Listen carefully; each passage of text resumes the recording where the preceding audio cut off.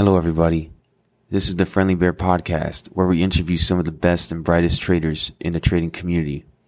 Listen to inspiring stories and nuggets of insight from current and future game changers in the trading space.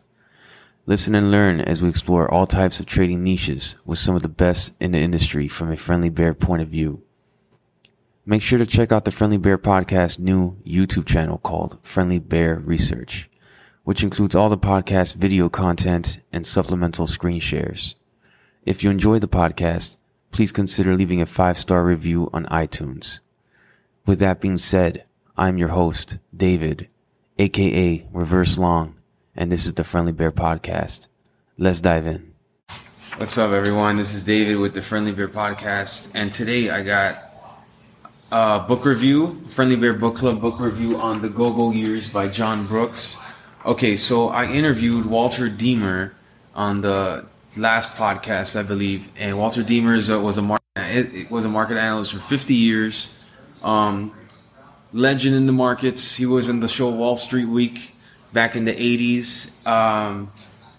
He's also been involved with various decades in the markets and got to see everything throughout all those years, all the craziness. Okay, so on the first, I did 2 podcasts with him. So the first podcast, he mentioned the go-go years, and I was really interested. Okay, like looking a little deeper into the go-go years, because the go-go years were in the 60s. So he was explaining to me very briefly in the first podcast. And then afterwards, I approached him and said, hey, maybe we do a second podcast focusing specifically on the go-go years and his experiences through it. Because the go-go years in the 60s was a very interesting time. You know, we had so like the Cuban Missile Crisis happening, the whole Soviet Union doing all that craziness. Then we also had the beginning of the Vietnam War. In the beginning of the 60s, you had the whole racial integration stuff happening. You had Martin Luther King get assassinated. You had John F. Kennedy get assassinated. Robert Kennedy assassinated. You know, a lot of craziness, a lot of turmoil. And, you know, especially the recent podcast we did just a few days ago with Walter Deemer, I really wanted to get his take on what was going on back then compared to now. Because now we have the whole Russia thing happening with Ukraine and all this craziness. So it's always good to revisit history, you know. So that was where I was coming from with the second podcast that I approached Walter Deemer with. But yeah, before the podcast I did with him, I read The Go-Go Years, the book, on audio. Michael Lewis, the famous finance author, he gave the foreword to the book, but the book is great. There's really not much information out there on the go-go years. It's really hard. Like, you know, when time progresses, things tend to get lost. And, you know, and a lot of the key takeaways from the go-go years kind of got lost over time. So, like, and there's not that many Walter Deemers left to tell the story from that era that are active and, you know, and can recollect everything. Walter has a great memory, man. He can take you back to the era, and like it was really cool talking to him, you know. So really great guy, man. I'm so glad I got those 2 podcasts with him, and hopefully soon we'll do some more. But yeah, going over the go-go years. So the term the go-go came from the casino. So that's another thing. In that era, the casino stocks were going. They were the talk, you know. And the reason is because what's his name? The aviator guy. I forgot his name already. The crazy guy that Leonardo DiCaprio played in that movie, The Aviator. And I forgot his name. But anyway, he bought a casino and a resort and like kicked the mafia out of it. So because the mafia was skimming from the profits and they didn't seem that profitable. The mafia wasn't running it profitable as a business. They were running it profitable for themselves. They'll just take money from it, basically steal money from the business and use it for money laundering or who knows what. So, damn, what is that guy's name? Oh, I gotta find. I gotta find this guy's name.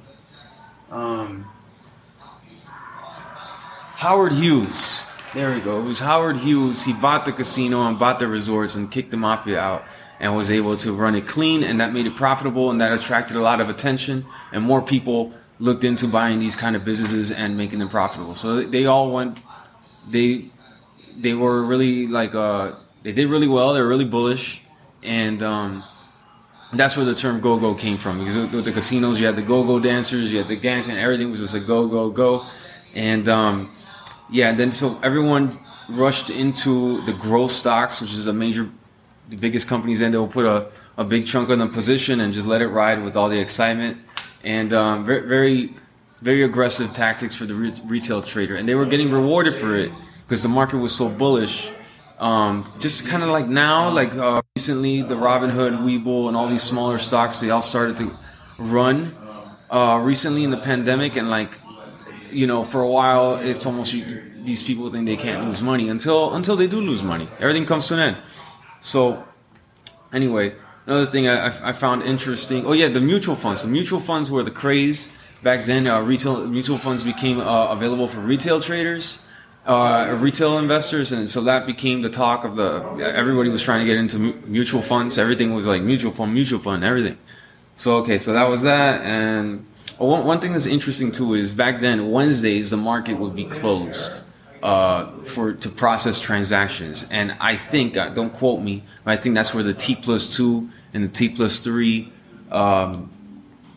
system came into place, which is kind of crazy. We still have those rules, but we do everything through computers and automation and stuff. We don't really need T+2, T+3. Those are outdated rules. We need to update those rules.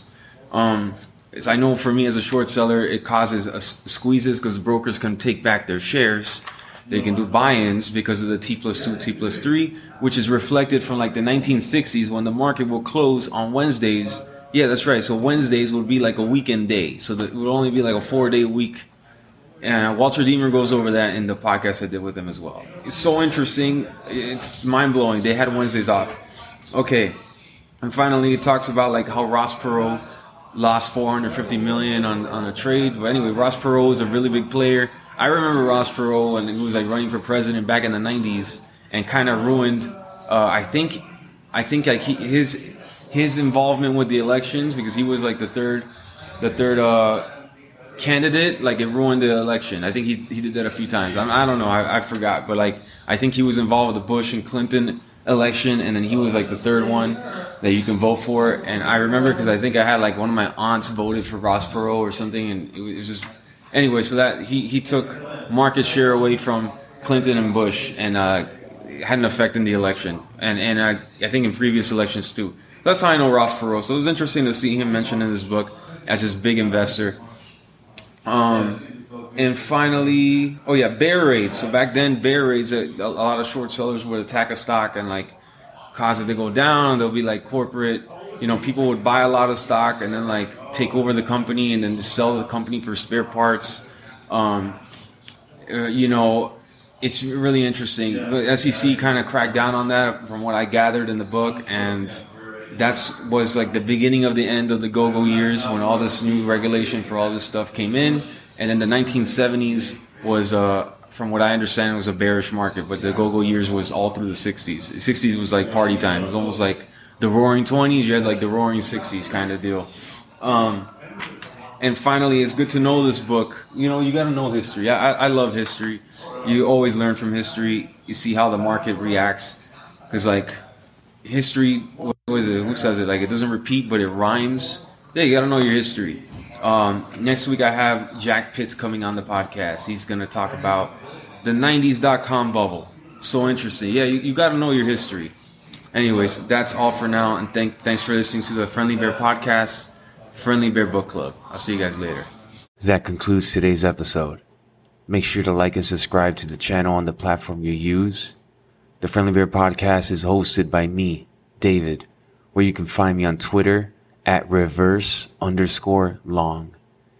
You can find the Friendly Bear podcast at www.thefriendlybearpodcast.com, as well as on Apple Podcasts, Spotify, Audible, Amazon Music, and now on YouTube at Friendly Bear Research.